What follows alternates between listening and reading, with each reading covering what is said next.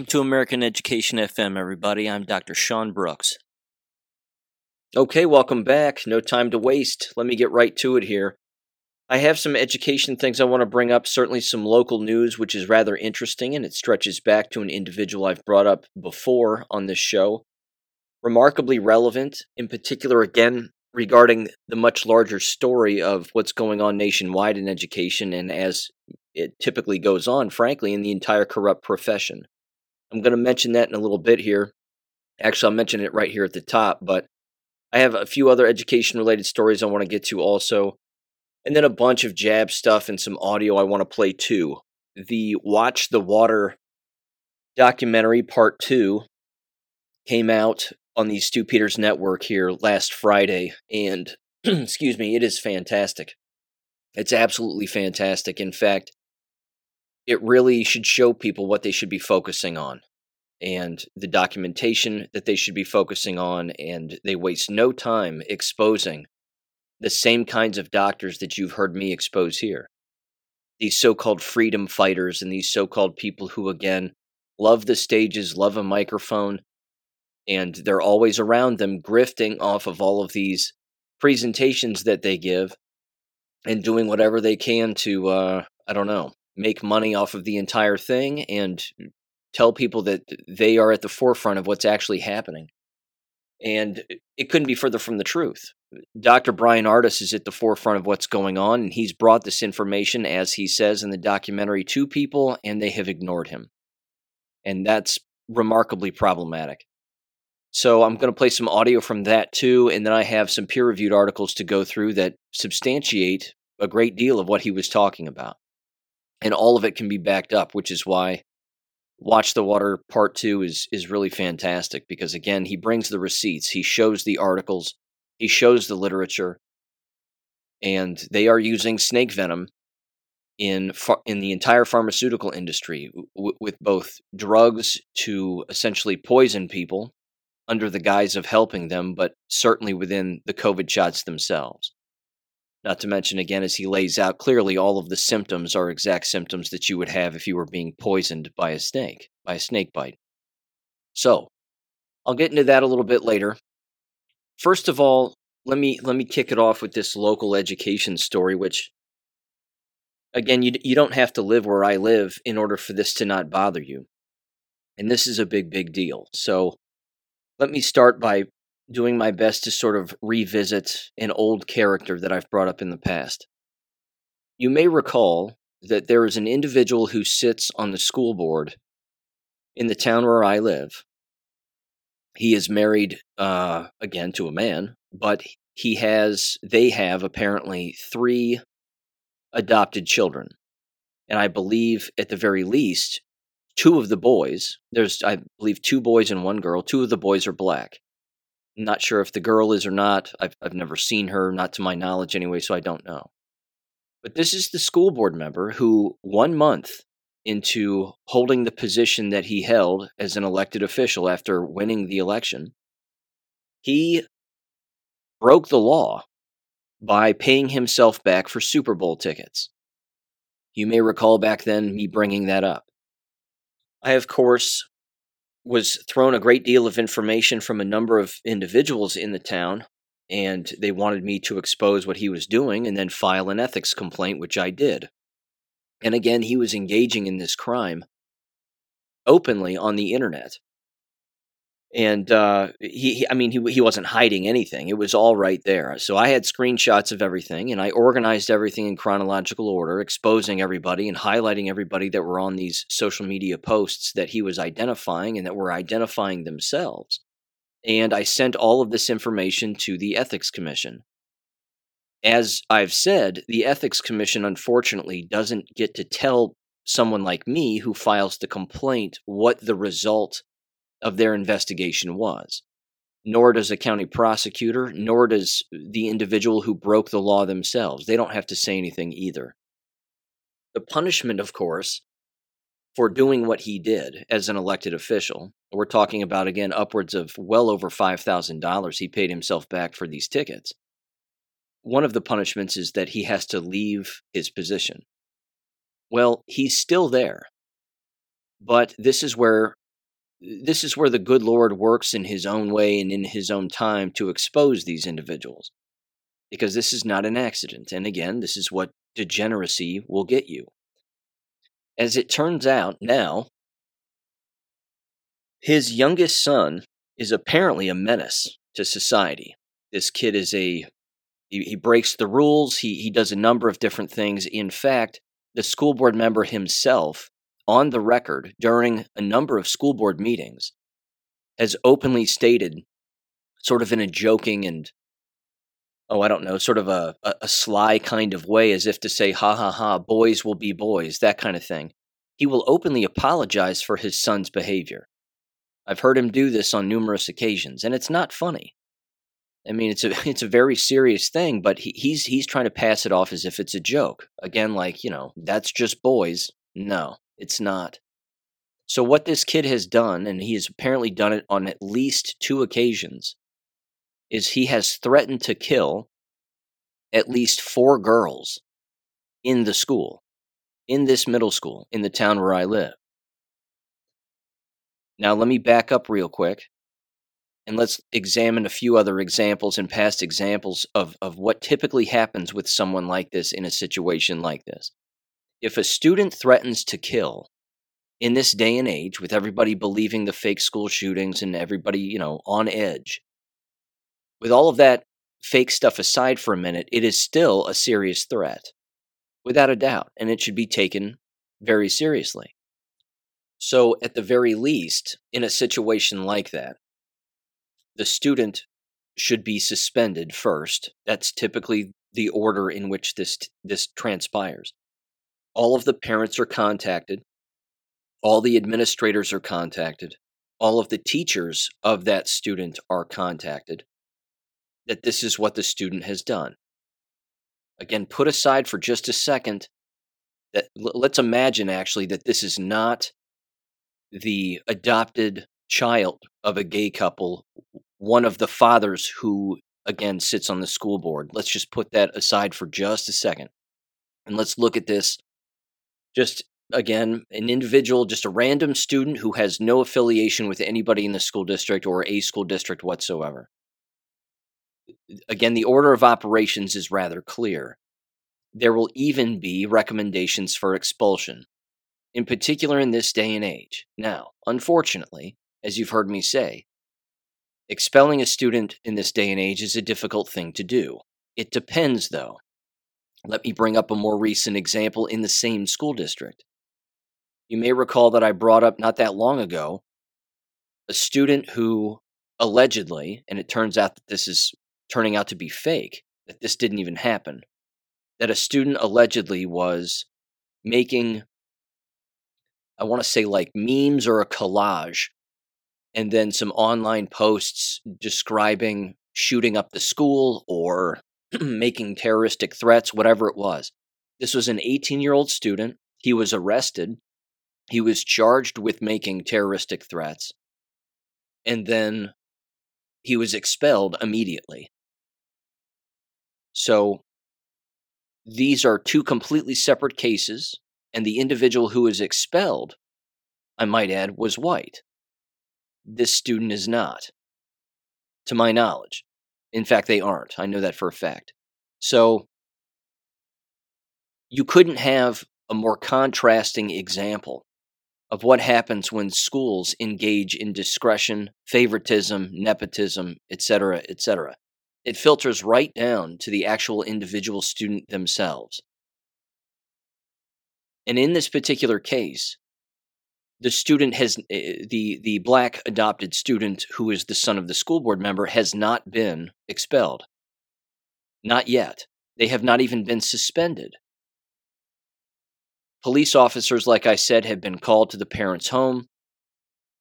This particular police officer, as it turns out, is also the resource officer to the school building. And they've been kept out of the loop also by administration. Now, allegedly, the comments specifically went something like this. They said, either in the classroom, online, or both, this particular student asked, who in the room owns a gun because they want to kill this girl, this girl, this girl, and this girl. And they want to shoot and kill these girls. So, in a situation like this, given the connections and the nepotism and all of it, school districts will circle the wagons and they'll do whatever they have to do to mediate the situation to not expel the individual regardless of any previous record, discipline record that the student has.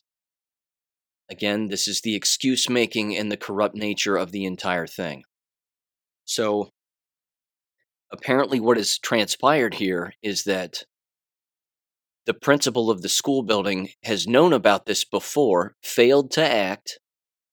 It's a common habit here these days, failing to act as an administrator, trying to cover things up, trying to protect your own image, etc., etc. But they failed to act previously. It's happened again. And instead of doing what they should do, which is suspend the individual and expel them. That's what they should do. What they're doing now is they're attempting to meet with the parents of the girls individually, one family at a time, to get their story, their take, and what they want to be the alleged solution. And then the principal will take this information on an individual basis and use it against the other parents by maybe even lying about what the other parents have suggested or said or done. Suggestions have now been made to some of the parents involved that they need to do this as a group of parents together. My approach is different, which is don't ever talk to the administrators. The administrators will want to meet with parents and mediate the entire situation. My solution is way more direct and way more simple, as you might expect, which is these girls are old enough to teach themselves. They're old enough to read and write. They're in middle school. They're not dumb. They're smart girls. They need to homeschool themselves. That's number one. They need to never go back. Number two, they need to keep calling the police. They need to bypass the school district as much as humanly possible. Because at this point, again, the school board knows about it. The superintendent knows about it. Everybody knows about it.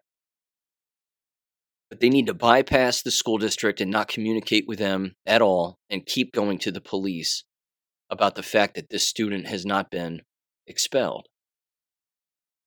And then what you do is, as a parent, if you're in this situation and you've been victimized in this way and your child has been victimized in this way by having their life threatened, you also now have direct evidence, including police reports that you filled out on this student, but you have direct evidence that the administrator, the building administrator, didn't do what they were contractually obligated to do. In particular, when it comes to the safety and security of everybody in the building. Again, whether it was a joke, whether it was a middle school boy trying to get the attention of middle school girls, or if it was serious, it does not matter. The building administrator now needs to have their license gone after. I've laid out previously on this show how that gets done. And in the state of Ohio, along with countless other states, it's remarkably simple and incredibly straightforward. It's usually done with an online PDF that you download to your computer. You fill it out, everything in chronological order, all of the names, dates, times, direct quotes, paraphrases, whatever you want to add into the complaint, and then what the administrator themselves did and did not do. You also take that opportunity to add in any screenshots or scanned PDFs, basically, of any police report that has been filled out. That way, the State Department of Education, when they receive this complaint, they know that the police are involved. And then you have police commenting on the fact that this has been dealt with in the past, but it hasn't been dealt with. So that's the process. I laid out this process specifically in my book, Violence Among Students and School Staff. You never go to the school district for the solution. Not ever. Because again, at this point, All the higher ups in the school district, so to speak, know about this. And this includes, I might add, the HR director in the school district and the district's investigator themselves, along with, of course, their PR director and everything else. I mean, everyone in the district knows this. A school district's number one priority is and will always be image protection. They do not want the public to know that these kinds of things happen on a frequent basis, and they do happen frequently. So that's why they're trying to keep this quote unquote in-house, even though there are police reports now, at least 2, if not more than that, from all these other parents. They're trying to keep it in-house, they're trying to keep it quiet. During an expulsion, however, the school board itself, whether it be in public or private session, they have to agree on the expulsion of the student or any students who are involved, regardless of the situation. What makes it unique in this situation is it happens to be the adopted black son of a gay school board member who should be expelled, which means he would have to recuse himself from any public or private vote to have the child expelled. The problem is again, they're not going to encourage an expulsion because they all sit on the board too, and they're all friends, and they all pretty much get along with one another, and at least 3 of them are gay, and, including the superintendent, rather, and that's just the way that it is. So the degeneracy is everywhere, the unethical behavior is everywhere, the discretion is everywhere. The favoritism and nepotism is everywhere. And this is unfortunately what goes on. Now, in the case I brought up previously, regarding, again, the student who allegedly created this collage of violence and then had it posted online back when they were a middle school student, and then it got rehashed and re-uploaded apparently on the internet. There's a lot of stories swirling around, and again, I'm not saying I have all the details because I certainly don't, but that particular student who was charged with making a terroristic threat and expelled from the school district is trying to get everything expunged, apparently. But as the story goes, allegedly the IP address where all of this was sent wasn't even his IP address. It was sent from someone else and maybe even somebody in another country. So that particular student, again, is trying to get all of this expunged from their record because they're saying that it wasn't them, that they didn't do it. They didn't create the collage and they didn't send it and it wasn't them, it was just somebody else. And again, if that's true, then that individual, again, should have their record cleared completely. But it just shows a pure contrast in the approach that these school districts take, where they will pull the trigger and make an example of somebody in haste, as quickly as humanly possible, in particular when that individual has no connections to the school district whatsoever, or school employees, or certainly school board members themselves. Not so with the case of the adopted son of the school board member. This individual, again, is apparently, as it sits right now, and based on what I know, is getting multiple chances. And now the administration is trying to, again, mediate the situation with the parents, use what the parents say against one another, either separately or whatever, when in fact, everybody who's covering for this student is now a guilty party. And I mean everybody. You have the building administrator, at least one of them, again, superintendent, HR office, investigator, and now, of course, the entire school board, and there you have it. This is a common behavior. This is something that goes on constantly in American K-12 schools. It's not new. It's getting worse. And this is unfortunately what happens. They'll make examples of some, and then they'll make excuses for countless other people. Because remember, this is the same environment that consistently says the safety and well-being and security of all of our students is our number one concern. That's their mantra. They don't mean that. They never mean it because they're pathological liars.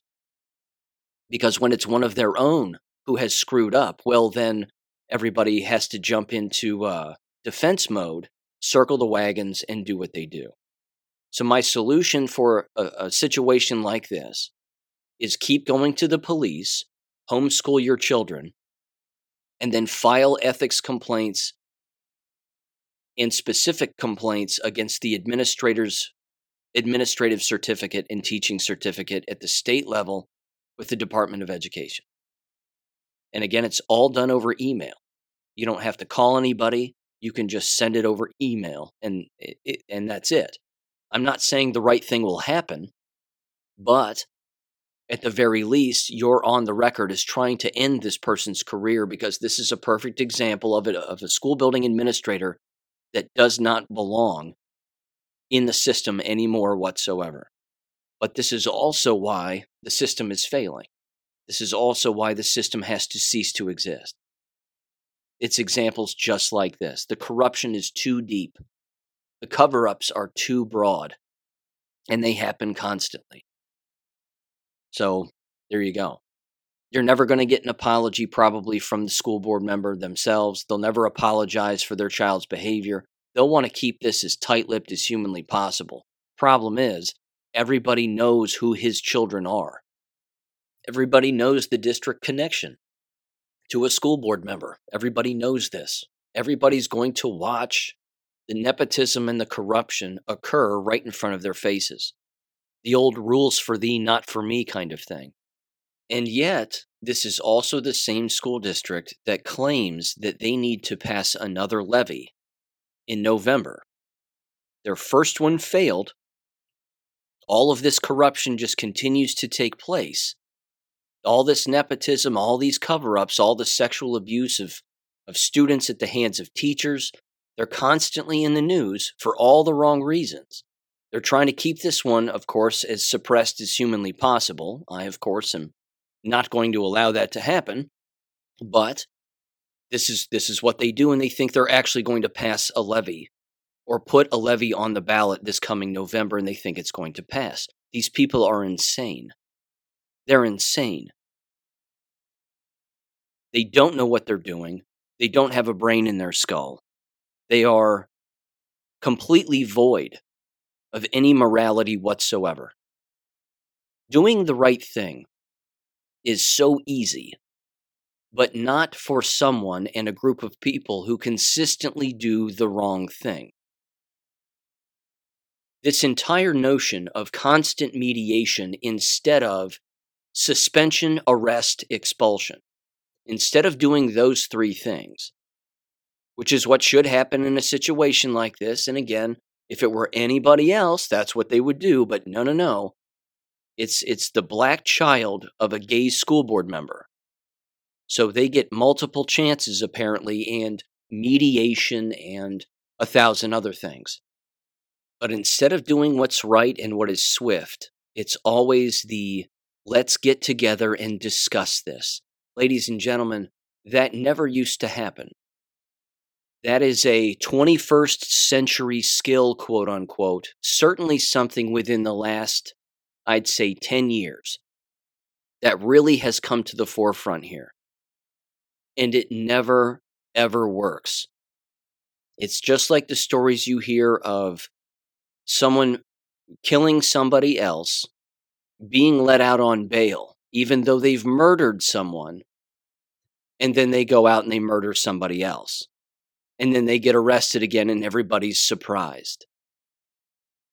You should never be surprised when individuals who don't learn, don't know the difference between right and wrong, consistently make the same mistakes over and over and over again.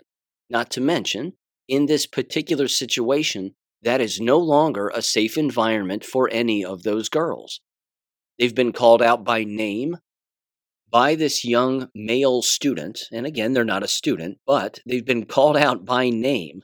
They're not a real student. I mean, they attend the school, but you get what I'm saying. They're not there to learn anything. They've been called out by name. So there have been apparently multiple witnesses to this on more than one occasion. It's just not a safe environment for the children anymore. It's really not a safe environment for anyone, as you've heard me say and lay out on this show on a consistent basis. It's not a safe environment for 1,000 reasons. And not just those 4 girls now, but it's really not a safe environment for anyone else in any of these buildings because the people in these buildings know what's going on.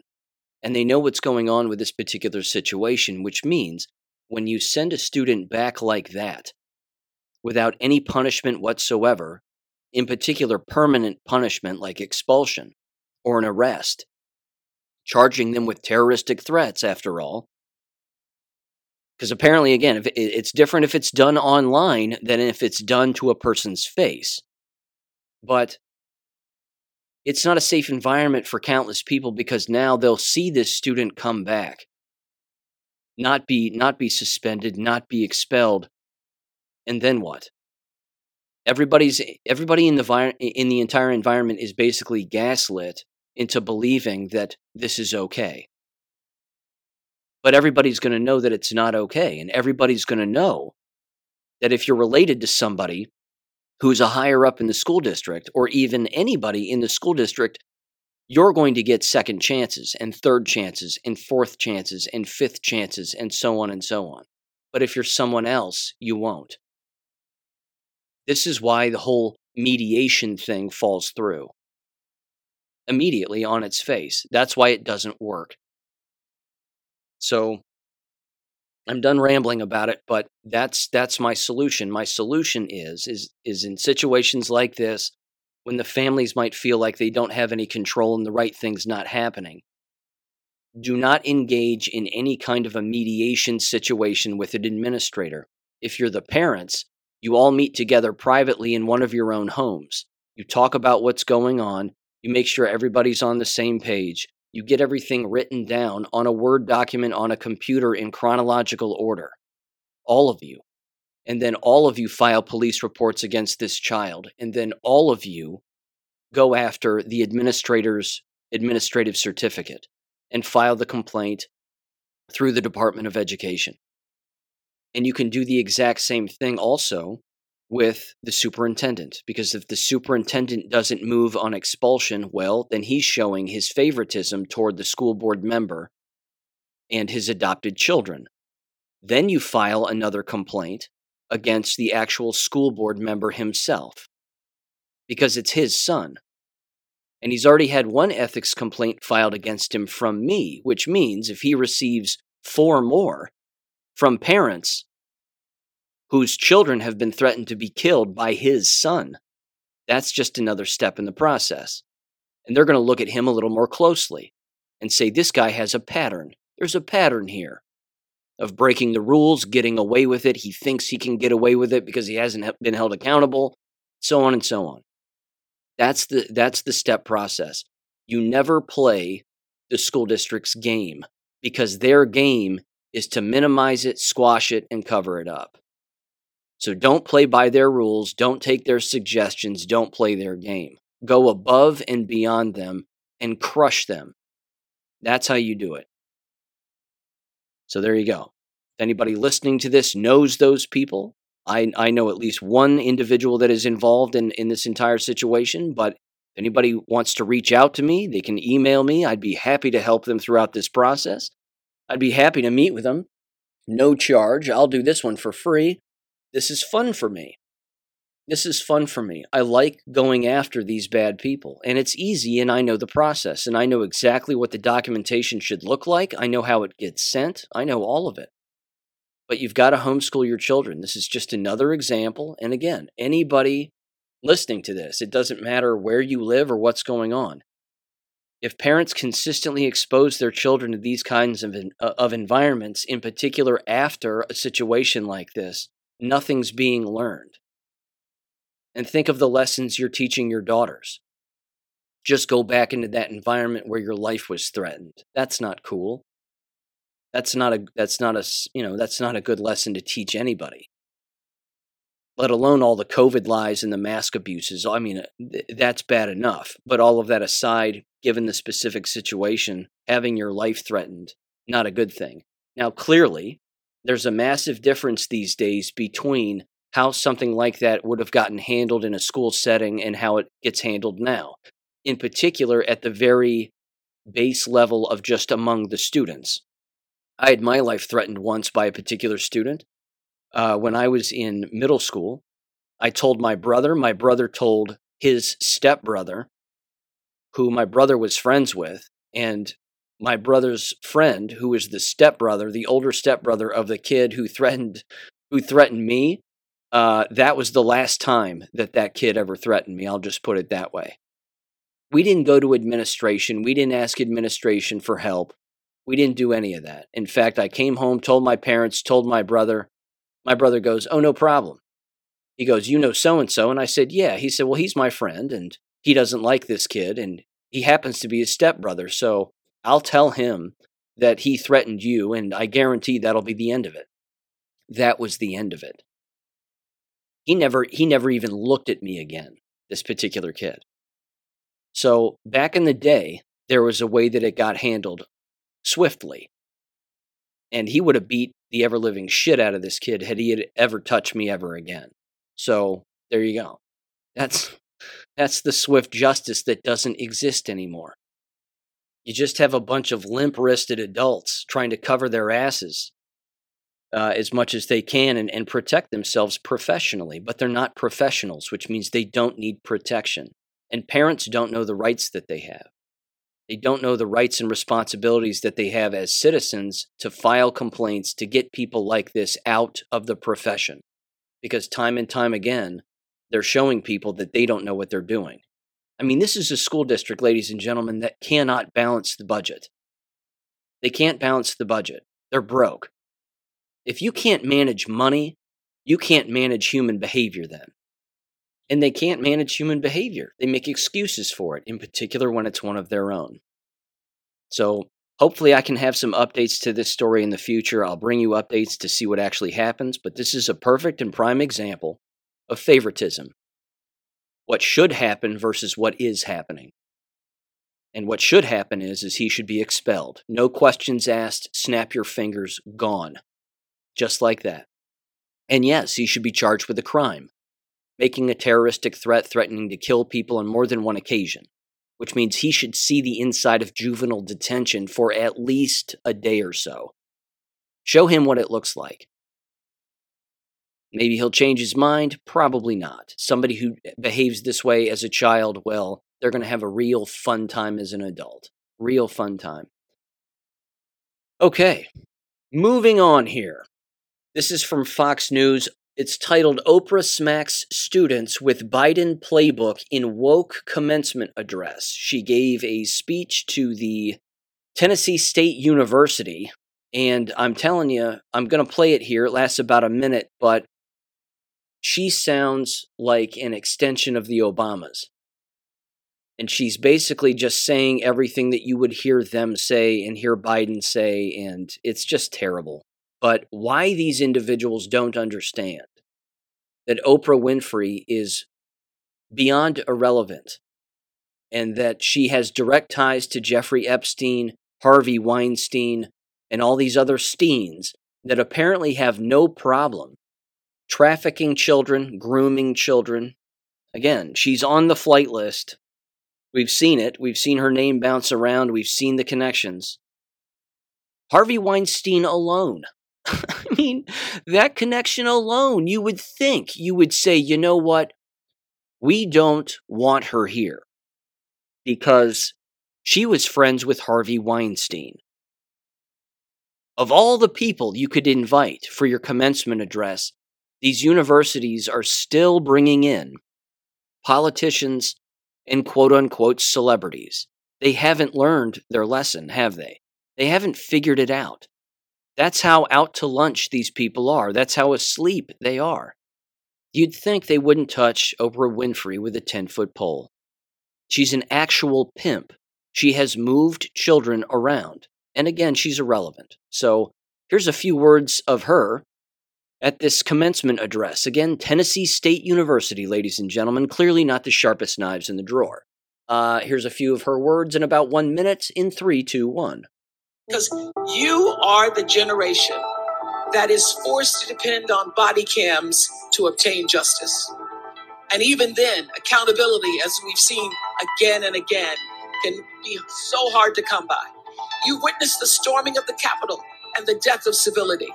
You're acutely aware that voting rights are being gutted, women's rights are being dismantled, books are being banned, history is being rewritten, the Supreme Court is being corrupted, the debt ceiling is being held hostage, the climate is changing, the LGBTQ community, LGBT plus community is under attack. The Cold War is back. The leaders are behaving like children. The children are being gunned down by military-grade assault rifles. We live on a planet where there is more than enough wrong to keep you busy trying to make things right for the rest of your natural life.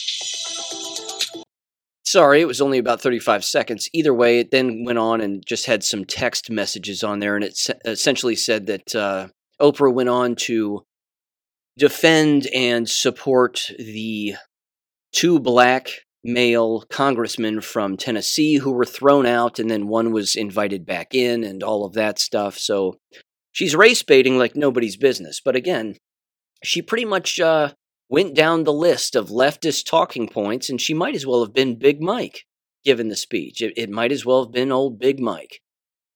I want to add this too. Given her words there and what she's clearly saying, not only is she race baiting, she's trying to race divide as much as humanly possible, and that right there, ladies and gentlemen, those are words of war. What she's actually trying to do is stoke the flames of a interracial war as much as humanly possible. In my opinion, there's no doubt about that. That's what she's doing. She's trying to basically say, everybody who's doing the things that she's claiming are bad are the problem, and you need to go after them. And as we all know, that's what they say in those commencement speeches year after year after year. Why people attend them is beyond me. Do you not know what you're going to get? It hits the news every year, just like prom deaths, just like homecoming deaths, just like prom dresses being controversial this year, or this, that, or the other. And all these news stories that happen, the commencement speeches happen every single year. And they're exhausting because, again, what they say is remarkably stupid. Jacinda Ardern, the former Prime Minister of New Zealand, I think she gave her speech at Harvard last year. And it was just ridiculous. She's just spewing globalist trash. But again, that's what happens when you attend Harvard. You're globalist trash. So it's par for the course for them. But I find it absolutely hilarious that these universities just have no idea who they're inviting, or they do know who they're inviting and they don't care. They just love the fact that a globalist race baiter is an excellent speech to have. What a catch! What an amazing catch to have. Just like Joe Biden, same thing. What'd he go to? Howard University to give a commencement speech? Predominantly black school, if I'm not mistaken. Well done. Who made that invite? Who made that call? You know who we need? We need a pedophile. Yeah, let's get a pedophile up here. A known pedophile. Let's have them give a speech to all our graduating students, because everybody's going to love Joe Biden being here. He's the butt of every joke. He's in every meme. He's in every video. He's in every montage.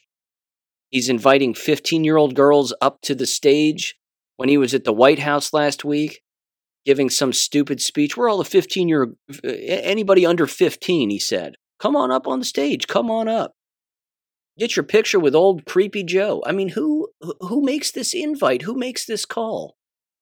What are these universities doing? They're not thinking. It's evident that they aren't thinking. We know that much. And they're killing their customers. We know that too. Which sort of leads me right into the jabs. Okay. I'll tell you what.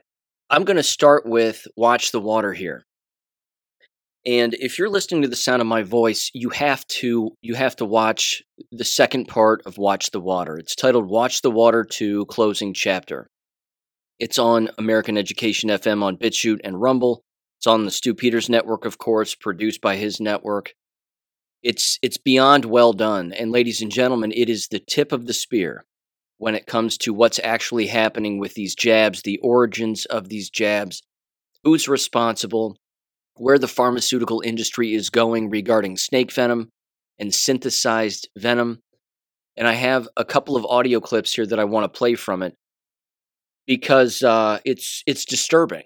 But again, anybody not discussing this who is in the so-called freedom movement, all these so-called doctors out there talking about cure this and cure that, and we need medicines and they're already available and we know what they are and blah, blah, blah. If they're not talking about this and the connections that Dr. Bryan Ardis has brought to the forefront here, then they're out to lunch. In fact, that's exactly what Dr. Ardis says. Multiple times throughout the hour-long documentary, he clearly states that he's brought this information to the McCulloughs, the Steve Kirsches of the world, the Pierre Coreys, and a bunch others, and they're not interested in looking into this. They're not interested in talking with him about this. They're not interested in it. It's disgusting, but that's part of the sort of snakes among us metaphor here, isn't it? That these individuals, again, are interested in grifting off of particular things and writing a whole bunch of stuff when, in fact, Ardis is the one who's actually going right at the target, at what the real problem is. And as he lays out in the documentary, this is what they're trying to do with all human beings and human DNA. They're trying to get it so that our bodies make poison and synthesize poison so that they can then use that within their pharmaceutical remedies. And they can actually put human DNA and more poisoned human DNA inside of medicines so that people will literally be swallowing other people. It's part of it. It's part of what he explains, but that's sort of the bigger picture because they're Satanists. That's what this is about. So here's the first clip I want to play. I'll let it run for at least a few minutes.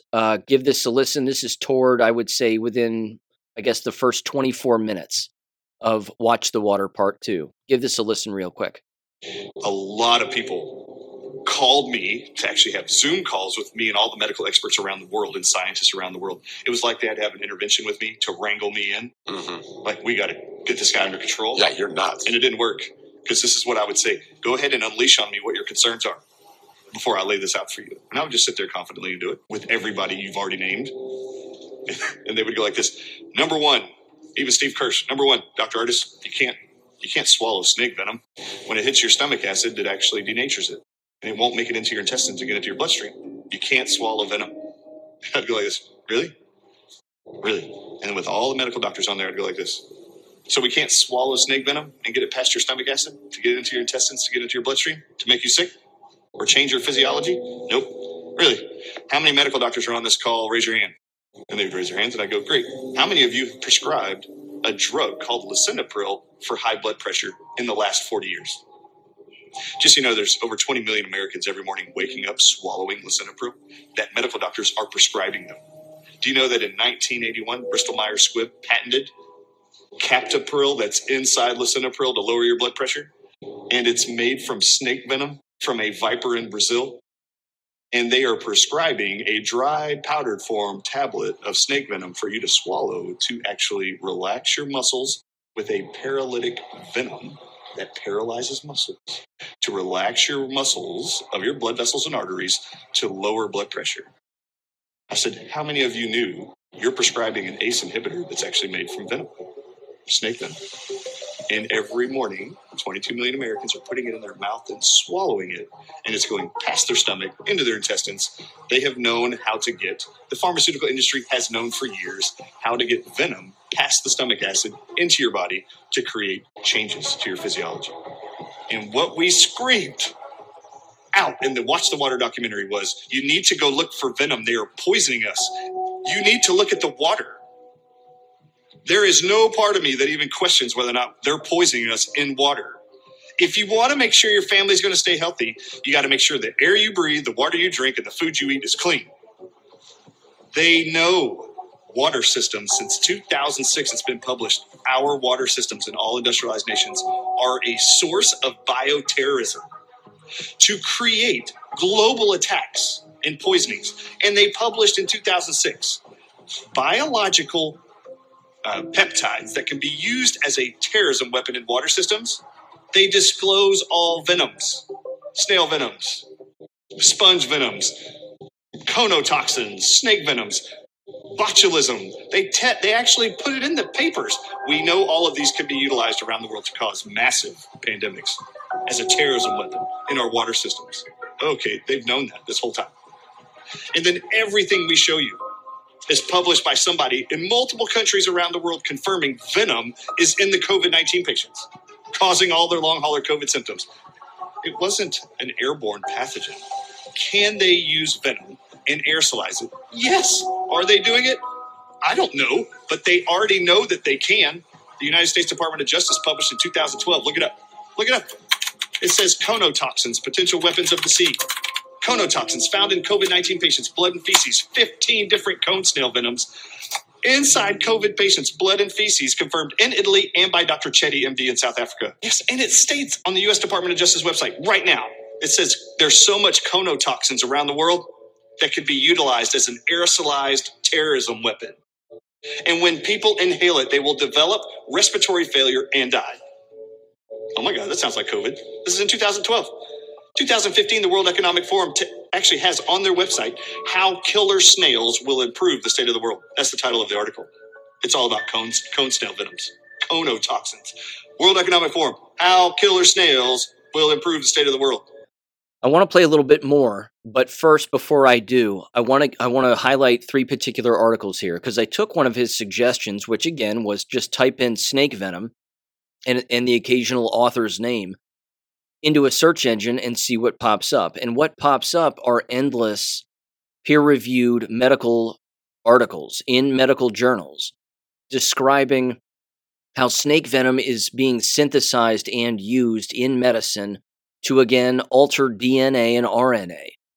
I mean, this is legit. This is 100% real. He's not making any of this up. Again, he brings the receipts. He's got endless articles that are shown on the screen that anybody can go and look up. But I just randomly found these three, and these weren't ones that were highlighted in the documentary. But I just want to bring this to people's attention. This was one that is titled, Stabilizing the Integrity of Snake Venom Messenger RNA Stored Under Tropical Field Conditions Expands Research Horizons. And this was from June 9 of 2016. The conclusion, and I just want to read the conclusion here. It says, the non-invasive experimental modifications we propose will facilitate the future investigation of venom composition by using venom as an alternative source to venom gland tissue for RNA-based studies, thus obviating the undesirable need to sacrifice snakes for such research purposes. In addition, they expand research horizons to rare, endangered, or protected snake species and provide more flexibility to performing field work on venomous snakes in tropical conditions. They're openly stating that they want to save the snakes. They don't want to use actual real snakes with real venom anymore. They can synthesize it, and us synthesizing it is good for us using it in medicine and for RNA-based studies. They openly say that. And then they say, well, it's to save the snakes. So they're openly admitting, again, in this one article here, that they are interested in synthesizing snake venom. That's just the first random example I pulled up. Here's the next one. This was published in the National Library of Medicine, PubMed Central. This is from 2012, August 7th of 2012. It's titled, Unusual Stability of Messenger RNA in Snake Venom Reveals Gene Expression Dynamics of Venom Replenishment. I'm going to get down to the bottom here in the conclusion. It says, we demonstrate that venom resynthesis occurs very rapidly following depletion of venom stores, presumably to ensure venomous snakes retain their ability to efficiently predate and remain defended from predators. It says the stability of mRNA in venom is biologically fascinating and could significantly empower venom research by expanding opportunities to produce transcriptomes, whatever the hell that is, from historical venom stocks and rare or endangered venomous species for new therapeutic, diagnostic, and evolutionary studies. These people have been playing with snake venom and synthesized snake venom for a very long time. And as Ardis lays out, he says that's all messenger RNA is. Messenger RNA is poisonous snake venom that is purposely designed and synthesized artificially to slice open a person's RNA, which of course damages them permanently. Here's the last one I found. This is from academic.oup.com. It is titled The Rise of Genomics in Snake Venom Research, Recent Advances and Future Perspectives. This is from 2022, April of 2022. Here's what the abstract says. Quote, snake venoms represent a danger to human health, but also a gold mine of bioactive proteins that can be harnessed for drug discovery purposes. Again, at the bottom here, then, it says, such novel insights have the potential to affect the design and development of antivenoms and possibly other drugs, as well as provide new fundamental knowledge on snake biology and evolution.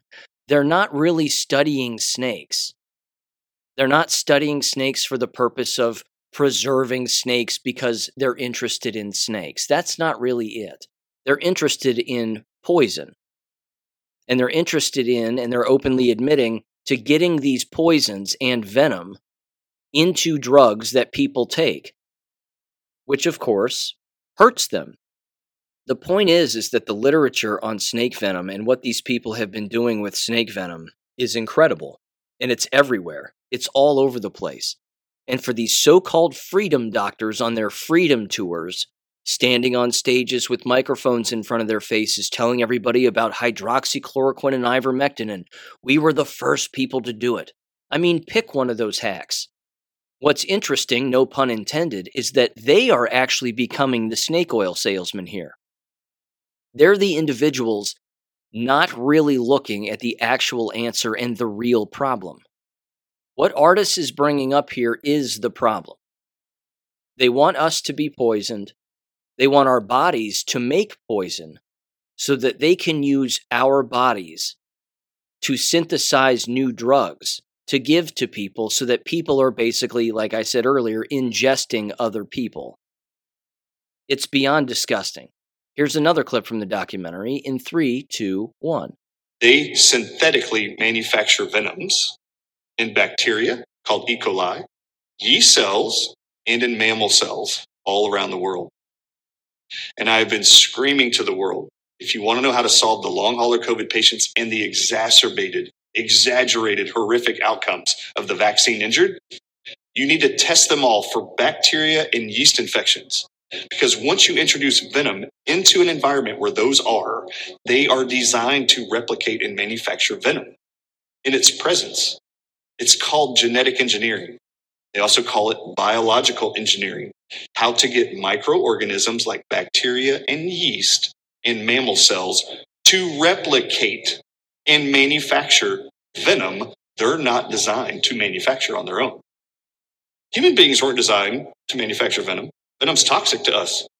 Why are we injecting people with the instruction to do that? That's all mRNA technology is.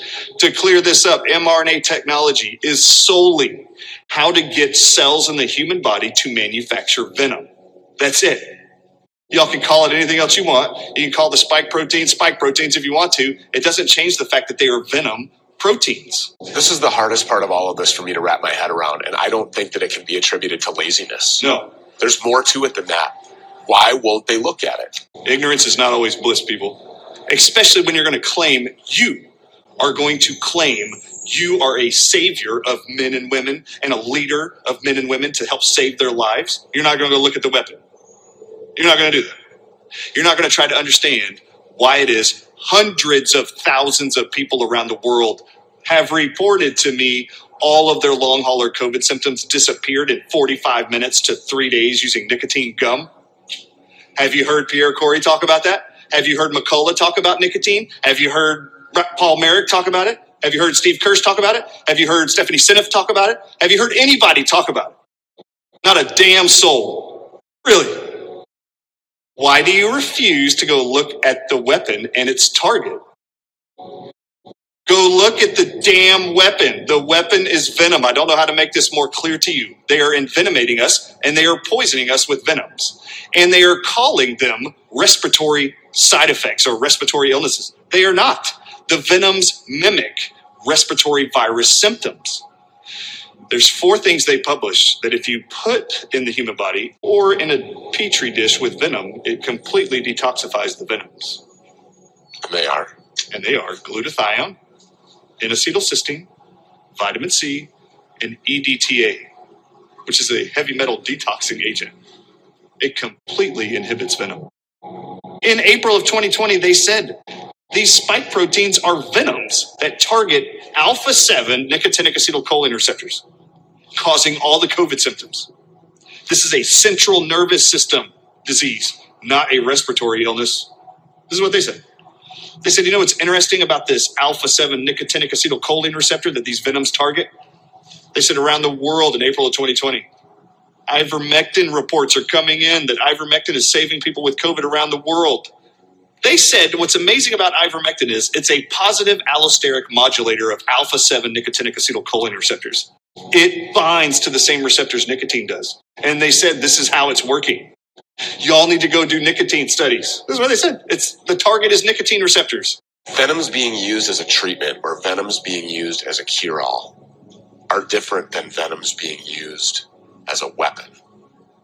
Which one is it? It is my belief and my awareness that there is a depopulation agenda in place between now and the year 2050 that has been pushed forward and accelerated with this pandemic to get as many people as possible vaccinated. Not only does the vaccine agenda scream depopulation, but the remdesivir hospital protocols, where Anthony Fauci, the NIH, the FDA all said there's only one drug you can treat COVID-19 patients in hospitals with. And if you prescribe anything else, doctors, we're going to take away your license and punish you.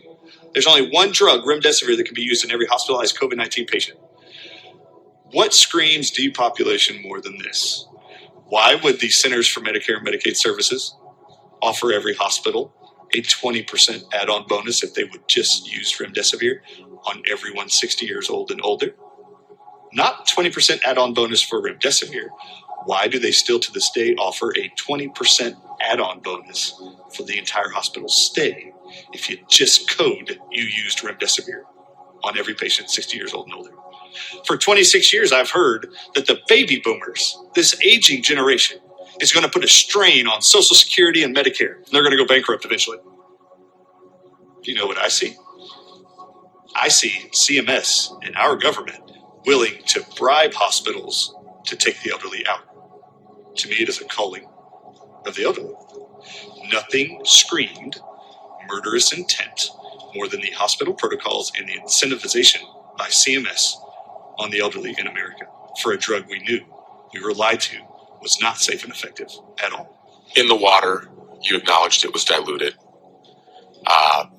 aerosolized, and the things that we consume, drink, eat, it was diluted.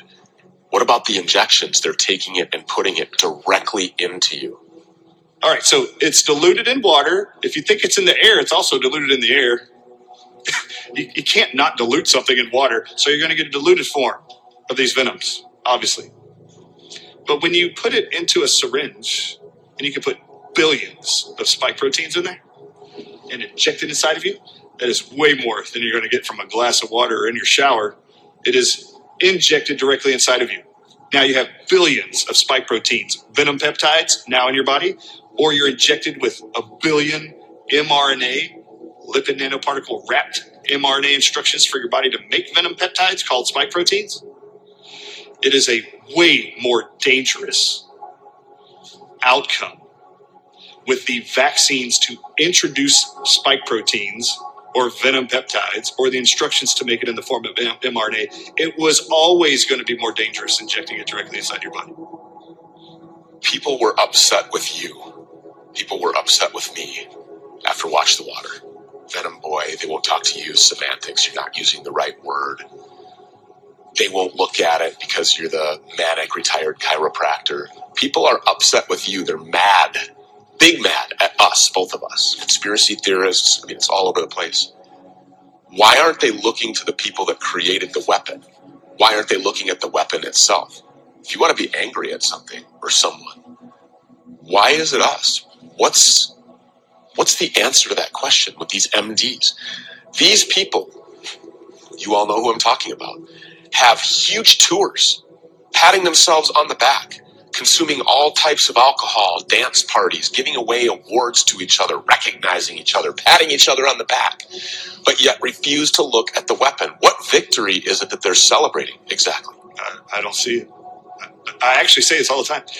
These individuals who are reluctant to look, they must have started speaking out for a different reason than I did. Why are the masses looking at these people as the trusted group of healthcare providers, the heroes? I have no idea. I really have no idea. As this year has gone on, I lose more and more faith in the individuals that appeared wanted me to be a part of helping save humanity with them. As more now, it's unfortunate, but the celebrityism or the platforms they've grown or the financial rewards of their businesses, I have no idea.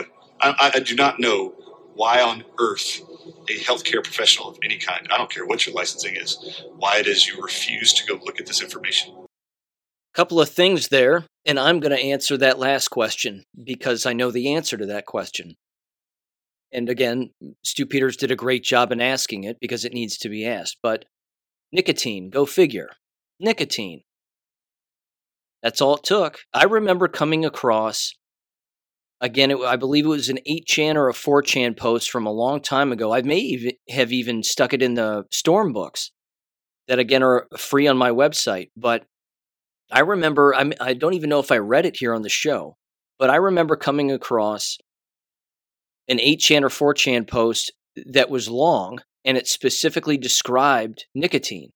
It said, if you're a smoker, don't worry, you're 100% fine because you're not going to get ill. Again, it was an anonymous post. It was long. It was longer than what I just said, but they laid it out right there. And I remember, again, back in 2021, I had an old nurse friend of mine who took these shots, and she contacted me because she saw my school board speech, and she said, people are making fun of you online for what you said. And I looked at her and I said, you're a smoker still, right? And she goes, yeah, I smoke. I probably should. And I said, no, that's all you had to do. You didn't have to take the shots. All you had to do was just keep smoking, and you'd have been okay. You wouldn't have caught anything. But again, she was in the healthcare profession, and I'm sure she was pressured and coerced and 1,000 other things. But there you go. The smokers never got sick. But now that the RNA in their DNA has been cleaved, sliced open, as he says, as a result of these shots, you're not in control of your body anymore. Because again, when you mess up God's creation, well, it becomes something else. So let me ask, let me do this now. Let me answer the last question. And you know the answer too. I've brought this up endless times on this show, without a doubt. He says, why is it that these doctors and these individuals wouldn't look at the evidence or investigate the fact that that's what this is? The answer to that is twofold. Number one, it's a societal / maintain my profession angle. They want to keep their medical licenses. They don't want to rock the boat. If they start saying it's snake venom and it's this and it's that, and that the pharmaceutical industry is synthesizing snake venom and putting it in pharmaceutical drugs that people take for endless things, in particular like blood pressure and 1,000 other things, that if they do that, then they're going to lose their medical license, and they don't want that to occur. They're more interested in their license than they are telling the truth. That's the first angle. The second angle is if they go down this rabbit hole, which isn't even a rabbit hole, it's at the surface now. It's at the surface. We can see it for what this really is. If they examine these facts and take these into consideration, they're going to have to arrive at logical conclusions, one of which is the biggest conclusion that you have reached, thank God, either on your own accord or certainly listening to this show. And it was one that I reached a number of years ago, thank God I did, is that viruses are not real, that they do not travel around in the air, and we do not cough and sneeze them on one another. It blows up their virology lie. That's the problem. It proves that germ theory is false. Of course, it's a theory. It's never been real. But terrain is the real deal. And if you put things in your body that are poison, you poison your DNA, causing your body to not do the thing that it was intended to do in the first place. It is that simple. If doctors start telling people that, they're out of a job, which is why the revelation of the virology lie backs up on their license, because their patients will say, well, wait a minute, what in the hell have you been doing this whole time? All those years of medical school, all those speeches you gave, all those papers you wrote, all of it was bullshit. None of it meant anything. It was all based on fiction, a fairy tale. If that fairy tale goes away, then they go away. So the McCulloughs of the world, the Ryan Coles of the world, the Steve Kirsches of the world, who's not even a medical doctor, all these other weirdos that are consistently grifting off of their messages are not focusing on the tip of the spear, which is this. This is it. They're poisoning the pharmaceutical industry with snake venom as a major component in all of the drugs that they are using. And as he says clearly in the documentary, Dr. Ardis, he says, if you hear messenger RNA, understand it is venom. It's poison. That's it. So that's why they're not focusing on the real problem. You've heard me, again, call these people out before. And I'm glad that Stu Peters does too. And he does. I mean, he's even called them out to their faces. He's had Steve Kirsch on the show and gone right for the throat. He's had Dr. Malone on the show and gone right for his throat. And I absolutely love it. Because again, Malone's not the one that created this. He apparently has patents on particular things, allegedly. But he's not the one that apparently created this, but he's apparently taking credit for it. I mean, I don't, this isn't something you want to take credit for. It's poison. Why would you want to take credit for that? Why would you want to take credit for the thing that's killing people? So I wanted to bring that up. I wanted to mention all of that because, again, I liked how they ended it. And it's not an unanswerable question. I just provided the answer there again. If the virology lie disappears and evaporates in their minds, then they cease to exist because they've been believing this the entire time. So it'll be interesting to see what the 5 docs say about this. I'm disappointed in really a couple of things too, because I think the 5 docs are going to bring this up. They'll have to. I don't know the viewership of this part 2 of Watch the Water, but I have noticed that it isn't making the rounds on the internet the way that the first one did, which is too bad. If people just dismissed that and they were like, whatever, that's not real, that can't be real. Ladies and gentlemen, it can't get clearer. I just randomly selected a few articles and read you what they were doing and how they play with venom on a constant basis. And again, it's not because of snakes. But the other thing is this. The phrase watch the water, and you've heard me criticize Stu Peters before, which, by the way, I mean, he's on our side. I fully know this. I mean, the man is on our side. He's doing great stuff. I haven't seen anything yet that would indicate that he's not on our side. I don't like how he makes fun of the Q stuff and all the Q posts and that valuable education. That was immensely important. But he even names it watch the water. Well, where does that phrase come from? Because before 2017, nobody was walking around saying, watch the water, watch the water. No one ever said that. Because there are 2 Q posts that say watch the water.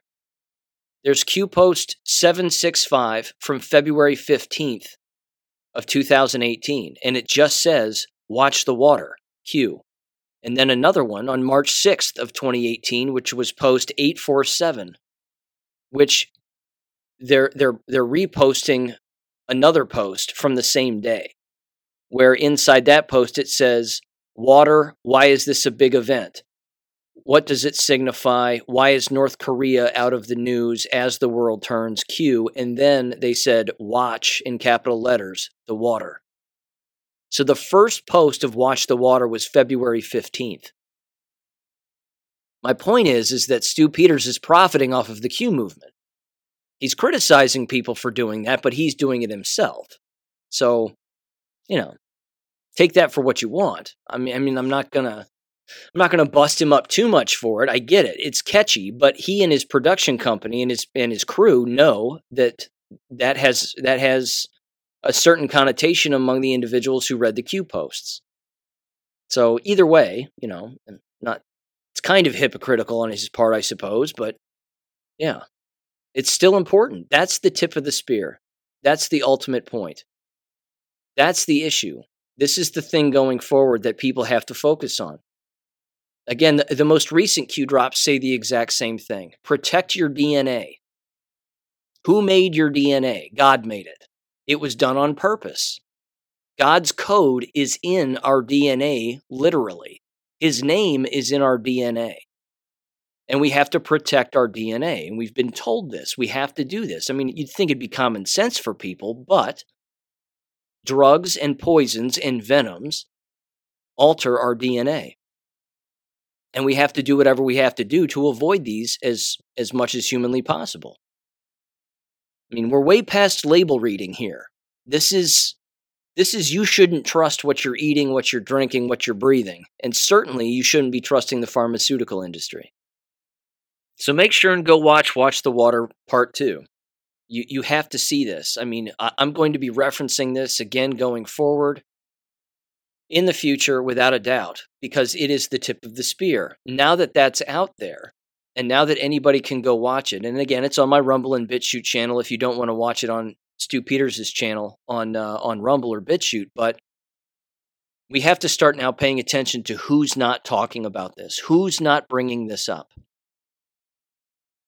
That has to be the next sort of buoy in the water that we start paying attention to see what's actually happening. Who's going toward it, who isn't, who's mentioning it, who isn't.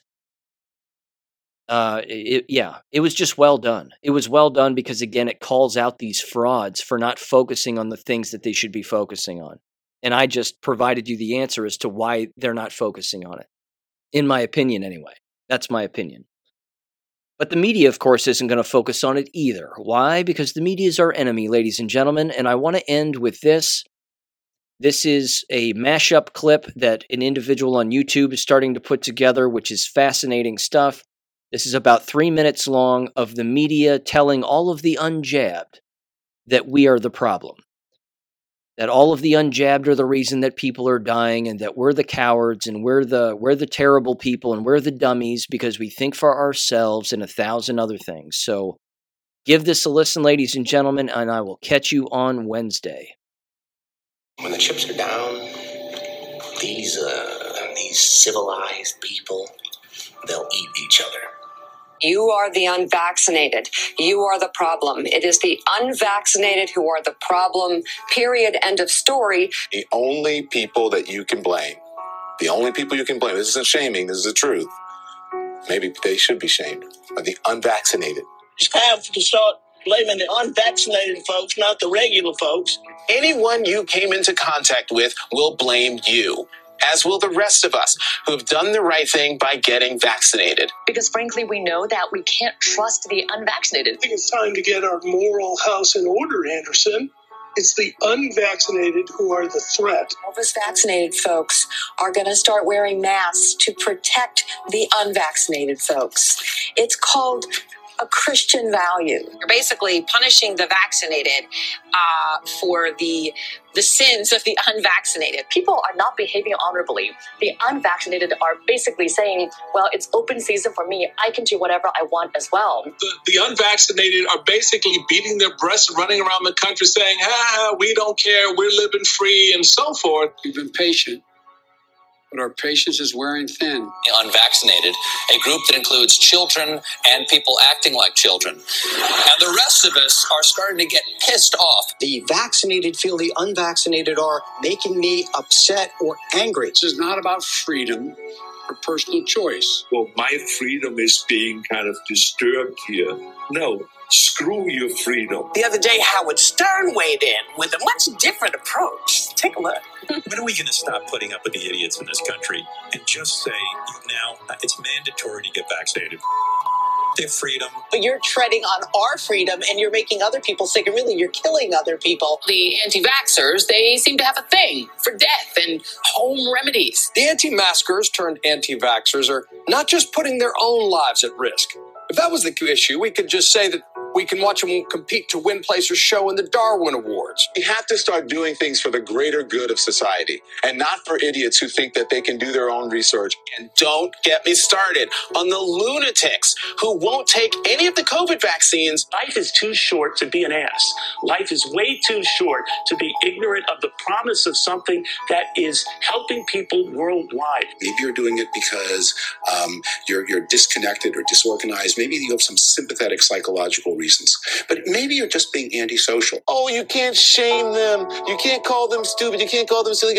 Yes, they are. Those who are not vaccinated will end up paying the price. The unvaccinated should be taxed. They should pay more for health care. We need to start looking at the choice to remain unvaccinated the same as we look at driving while intoxicated. We're going to see, and I've said, almost two types of America. Dr. Fauci said that if hospitals get any more overcrowded, they're going to have to make some very tough choices about who gets an ICU bed. That choice doesn't seem so tough to me. Vaccinated person having a heart attack? Yes, come right on in. We'll take care of you. Unvaccinated guy who gobbled horse goo? Rest in peace, Wheezy. Pointing back to the unvaccinated who are really creating a problem in this country, every death that we are seeing from COVID could have been prevented. Literally, the only people dying are the unvaccinated. And for those of you spreading misinformation, shame on you. Shame on you. I don't know how some of you sleep at night. Thank you for listening to American Education FM. Make sure and check out AmericanEducationFM.com for more information. Take care and God bless.